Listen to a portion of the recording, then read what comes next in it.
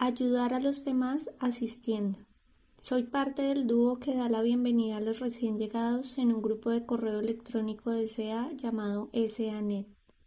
SANet actualmente tiene más de 1000 miembros, donde la mayoría hace la transición para reunirse en Zoom, dejando muy pocos para participar activamente por correo electrónico.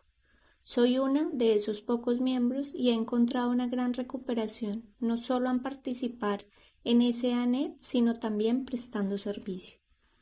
Damos la bienvenida a los recién llegados a SANet enviándoles un correo electrónico inicial, que es una breve introducción de SANet seguida de 5 preguntas.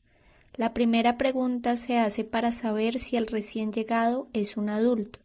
Esto se debe a que SANet es una comunidad de adultos que sufren de sexualismo, por lo que se debe tener más de 18 años. He tenido algunas situaciones en las que personas muy jóvenes, incluso de 16 años, me han contactado y me he visto obligada a regañadientes a rechazar su solicitud y referirlos para que busquen ayuda de consejeros o adultos en los que confíen o SATIN. La segunda pregunta busca saber si la persona es recién llegada. A veces tenemos situaciones en las que una persona fue miembro de SA pero dejó la fraternidad. En tales situaciones tratamos a estas personas como recién llegados. La tercera pregunta busca averiguar si el recién llegado desea dejar la lujuria, lo cual está de acuerdo con la tercera tradición de SA. El único requisito para ser miembro es el deseo de liberarse de la lujuria. La cuarta pregunta indaga si la persona es hombre o mujer, porque el siguiente proceso es conectar al recién llegado con un compañero o compañera más experimentado.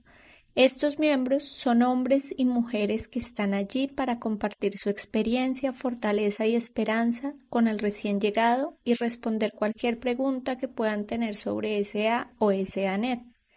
La regla es que un hombre guía a un recién llegado y una mujer a una recién llegada. Una vez que finaliza este proceso y hemos confirmado que la dirección de correo electrónico del recién llegado es privada por motivos de anonimato, el compañero que lo contactó inicialmente envía un correo electrónico para informar a los coordinadores de enlace que el recién llegado está listo para unirse a SANet. A partir de ahí, compartimos algunos recursos para recién llegados que incluyen literatura recomendada de SA, podcast de SA, una infografía que tiene información resumida sobre las pautas para compartir en SA y a SANet, así como enlaces a Zoom, reuniones telefónicas y presenciales. Alentamos a los recién llegados a complementar su recuperación en SANet utilizando reuniones presenciales o en Zoom. Personalmente uso SANet, Zoom y mis reuniones presenciales en Kenia, las cuales realmente impulsaron mi recuperación y me ofrecieron diferentes conexiones en la confraternidad. La tradición 5 y el paso 12 me piden llevar el mensaje al sexólico que aún sufre. En mis meses iniciales de recuperación estaba convencida de que podía salvar a todos los recién llegados y los regañaría para que fueran a las reuniones, consiguieran un padrino y en general trabajaran en el programa. Después de un tiempo me di cuenta de que no podía trabajar en el programa de otras personas ni salvarlos, porque yo soy verdaderamente impotente.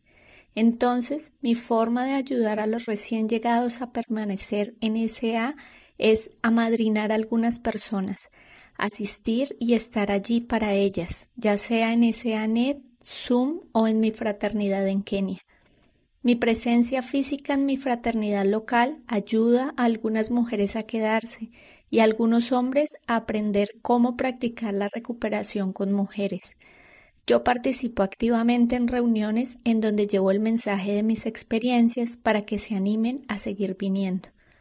Mientras algunos se van, siempre es una alegría ver a los que se quedan y alcanzan la sobriedad. Kawy W, Nairobi, Kenia.